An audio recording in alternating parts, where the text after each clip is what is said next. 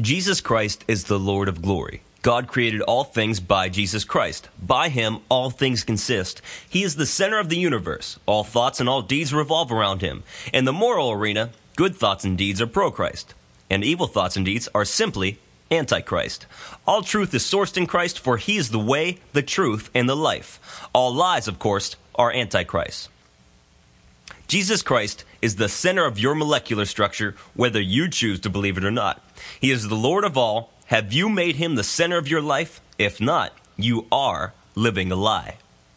There are 343 feature articles on God Said, Man Said that prove Jesus Christ and the Holy Word of God he delivered to us are the virtual truth. Every Thursday, God willing, a new feature is launched. Are you ready to make Jesus Christ the center of your life? Do you want answer to all of life's hard questions? Do you want all your sin and shame to be expunged? I have good news for you. Today is the day of your salvation. Click on to Further with Jesus for immediate entry into the kingdom of God. Now for today's subject. God said, Revelation chapter 16, verses 8 through 9, And the fourth angel poured out his vial upon the sun, and power was given unto him to scorch men with fire. And men were scorched with great heat, and blasphemed the name of God, which hath power over these plagues, and they repented not to give him glory. God said, Revelation chapter 13, verses 4 through 8, And they worshipped the dragon which gave power unto the beast, and they worshipped the beast, saying, Who is like unto the beast? Who is able to make war with him? And there was given unto him a mouth speaking great things and blasphemies, and power was given unto him to continue 42 months. And he opened his mouth in blasphemy against God, to blaspheme his name, and his tabernacle, and them that dwell in heaven. And it was given unto him to make war with the saints, and to overcome them. And power was given unto him over all kindreds, and tongues, and nations. And all that dwell upon the earth shall worship him, whose names are not written in the book of life of the Lamb slain from the foundation of the world. Man said, These foolish doomsday prophets make me laugh. There is no end to this world, and certainly no judgment day. Now the record. The 21 Signs of Doomsday series, along with its corollaries published on God Said, Man Said, will be listed at the end of the feature for your review. The updates just keep pouring in. Jesus said, As it was in the days of Noah, so shall it be also in the days at his return. Take note, it's beginning to rain. When a global issue rises, there is very often a political, spiritual agenda. One of the largest global issues to arise in the past 50 years is the one called global warming, and a political, spiritual agenda is at foot. The debate rages whether global warming is occurring due to man's actions or occurring as a result of cyclical climate change, or whether there is really any warming at all. The Kyoto Protocol, spearheaded by the United Nations, was ratified by over 140 countries and has been in force since February 16th, 2005. The initial goal of Kyoto is to cut greenhouse gas emissions by 5.2% by 2012. But, according to the BBC, the world's top polluter, the U.S., has not signed up to the treaty. Are we dealing with a cyclical issue? During the 1970s, the concern in the scientific community was one of global cooling, along with the warnings of a new ice age, etc. I can recall the tremendously cold weather in the Pittsburgh area. The thermometer dwelt below zero for what seemed like weeks on end. The wind chill reached 30, 40, and 50 degrees below zero. School starts were postponed. Events were canceled. If one saw a broken down car along the highway, stopping was the only humane thing to do. The cold was a killer. During the nation's terrible cold period, alternative heating systems such as kerosene heaters were being sold by the millions. There was widespread concern about power outages, which could mean freezing to death.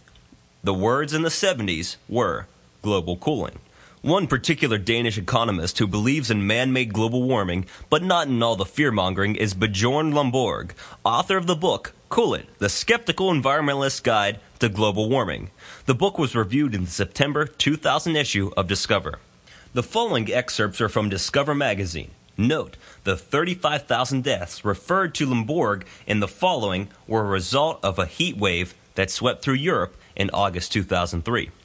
While 35,000 dead is a terrifyingly large number, all deaths should, in principle, be treated with equal concern. Yet this is not happening.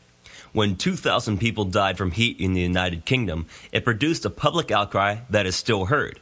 However, the BBC recently ran a very quiet story telling us that deaths caused by cold weather in England and Wales for the past years have hovered around 25,000 each winter, casually adding that the winters of 1998 through 2000 saw about 47,000 cold deaths each year. The story then goes on to discuss how the government should make the cost of winter fuel economically bearable and how the majority of deaths are caused by strokes and heart attacks. It is remarkable that a single heat death episode of 35,000 from many countries can get everyone up in arms, whereas cold deaths of 25,000 to 50,000 a year in just a single country pass almost unnoticed. Of course, we want to help avoid another 2,000 dying from heat in the United Kingdom, but presumably we also want to avoid many more dying from cold.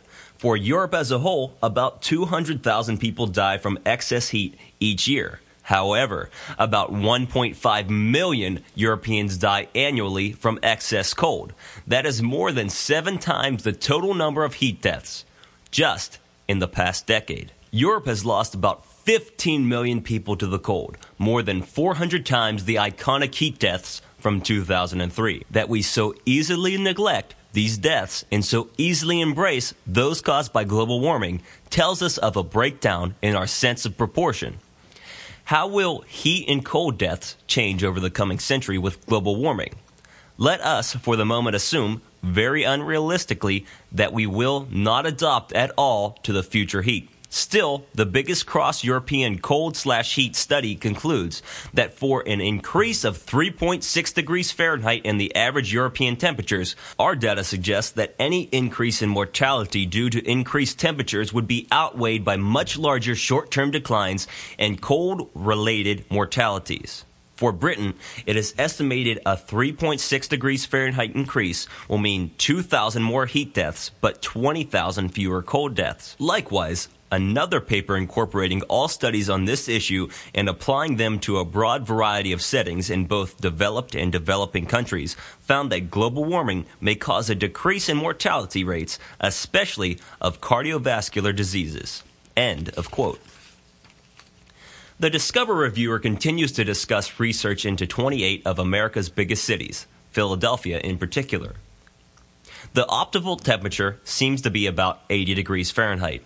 In the 1960s, on days when it got significantly hotter than that, about 100 degrees Fahrenheit, the death rate increased sharply. Likewise, when the temperature dropped below freezing, death increased sharply. Yet something great happened in the decades following. Death rates in Philadelphia and around the country dropped in general because of better health care. But crucially, temperatures of 100 degrees Fahrenheit today cause almost no excess deaths. However, people still die more because of cold weather. One of the main reasons for the lower heat susceptibility is most likely increased access to air conditioning. Studies seem to indicate that over time and with significant resources, we can actually learn to adapt to higher temperatures. Consequently, we will experience fewer heat deaths even when temperatures rise. End of quote. In Primus, a publication of Hillsdale College clocks 1.25 million readers each month. S. Fred Singer was featured in an August 2007 article titled Global Warming, Man-Made or Natural. The following excerpts are from that feature article. S. Fred Singer is a professor emeritus of environmental sciences at the University of Virginia, a distinguished research professor at George Mason University, and president of the Science and Environmental Policy Project. He performed his undergraduate studies at Ohio State University and earned his Ph.D. in physics from Princeton University. He was the founding dean of the School of Environmental and Planetary Sciences at the University of Miami, the founding director of the U.S. National Weather Satellite Service, and served for 5 years as vice chairman of the U.S. National Advisory Committee on Oceans and Atmosphere. Dr. Singer has written or edited over a dozen books and monographs, including, most recently, Unstoppable Global Warming Every 1,500 Years. In the past few years, there has been increasing concern about global climate change on the part of the media, politicians, and the public. It has been stimulated by the idea that human activities may influence global climate adversely, and that therefore corrective actions is required on the part of the governments. Recent Recent evidence suggests that this concern is misplaced. Human activities are not influencing the global climate in a perceptible way. Climate will continue to change as it always has in the past, warming and cooling on different timescales and for different reasons, regardless of human action. I would also argue that, should it occur, a modest warming would be, on the whole, beneficial. This is not to say that we don't face a serious problem, but the problem is political because of the mistaken idea that governments can and must do something about climate. Pressures are building that have the potential of distorting energy policies in a way that will severely damage national economies, decrease standards of living, and increase poverty. The misdirection of resources will adversely affect human health and welfare in industrial nations, and even more in developing countries. Thus, it could well lead to increased social tensions within nations and conflict between them. In identifying the burning of fossil fuels as the chief cause of warming today, many politicians and environmental activists simply appeal to a so-called scientific consensus. There are two things wrong with this. First, there is no such consensus. An increasing number of climate scientists are raising serious questions about the political rush to judgment on this issue. For example, the widely touted consensus of 2,500 scientists on the United States Intergovernmental Panel on Climate Change, IPCC, is an illusion. Most of the panelists have no scientific qualifications, and many of the others object to some part of the IPCC's report. The Associated Press reported recently that only 52 climate scientists contributed to the report's summary of policymakers. Likewise, only about a dozen members of the governing board voted on the consensus statement on climate change by the American Meteorological Society, AMS. Rank and file AMS scientists never had a say, which is why so many of them are now openly rebelling. Estimates of skepticism within the AMS regarding man-made global warming are well over 50%. What about the fact that carbon dioxide levels are increasing at the same time temperatures are rising? That's an interesting correlation, but as every scientist knows, correlation is not causation. During much of the last century, the climate was cooling while CO2 levels were rising. And what we should note that the climate has not warmed in the past 8 years, even though greenhouse gas levels have increased rapidly. For instance, theoretically, greenhouse warming in the tropics should register at increasingly high rates as one moves from the surface of the Earth up into the atmosphere, peaking at about 6 miles above the Earth's surface.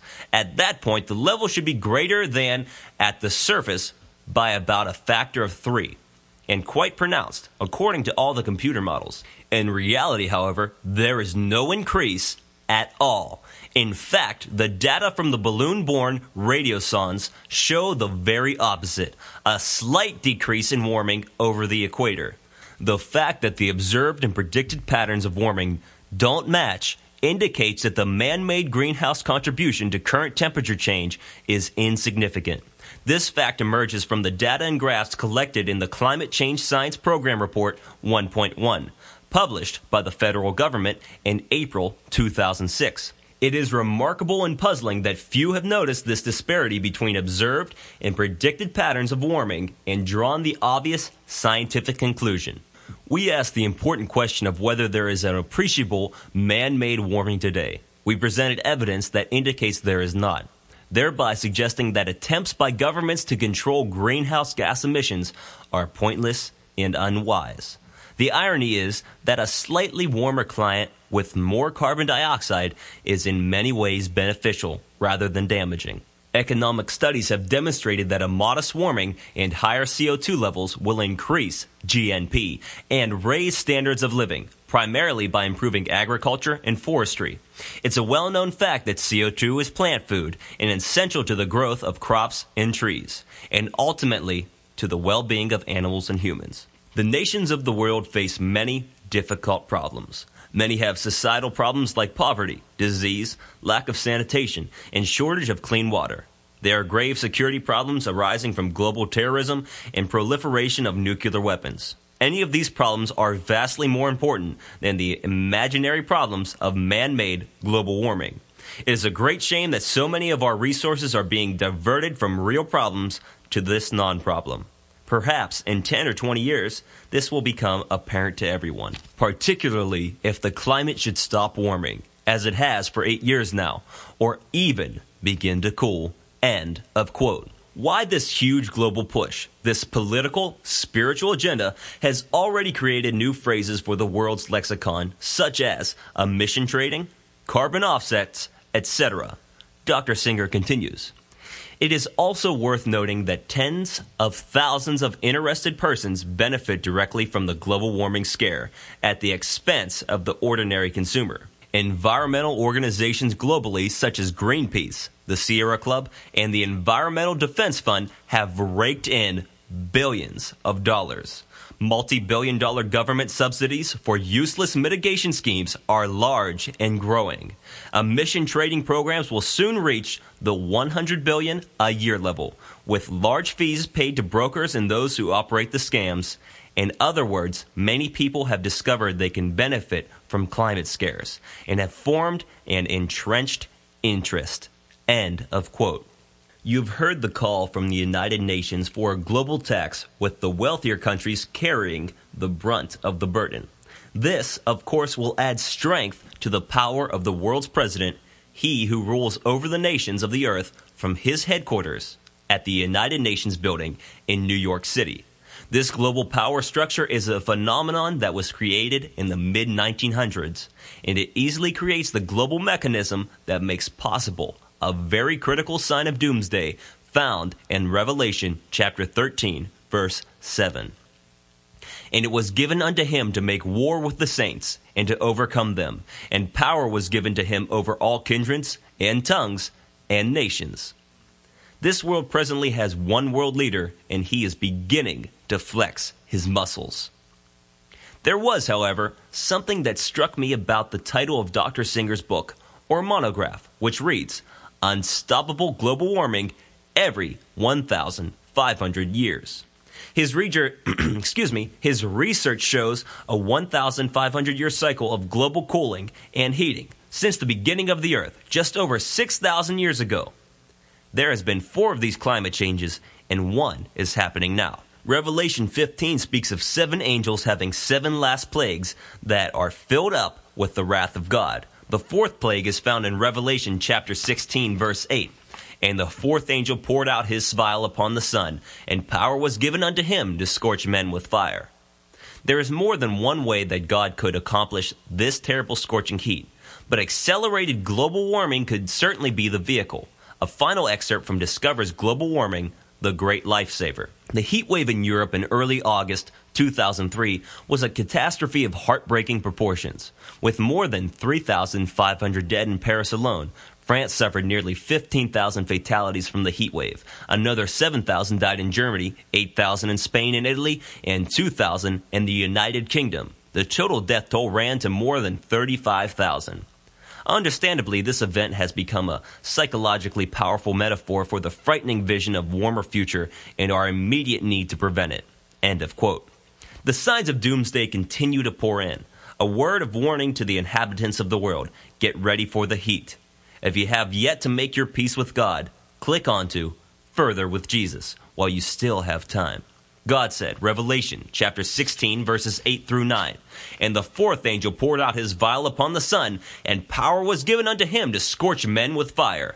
And men were scorched with great heat, and blasphemed the name of God, which hath power over these plagues, and they repented not to give him glory. God said, Revelation chapter 13, verses 4 through 8, And they worshipped the dragon which gave power unto the beast, and they worshipped the beast, saying, Who is like unto the beast? Who is able to make war with him? And there was given unto him a mouth speaking great things and blasphemies, and power was given unto him to continue 42 months.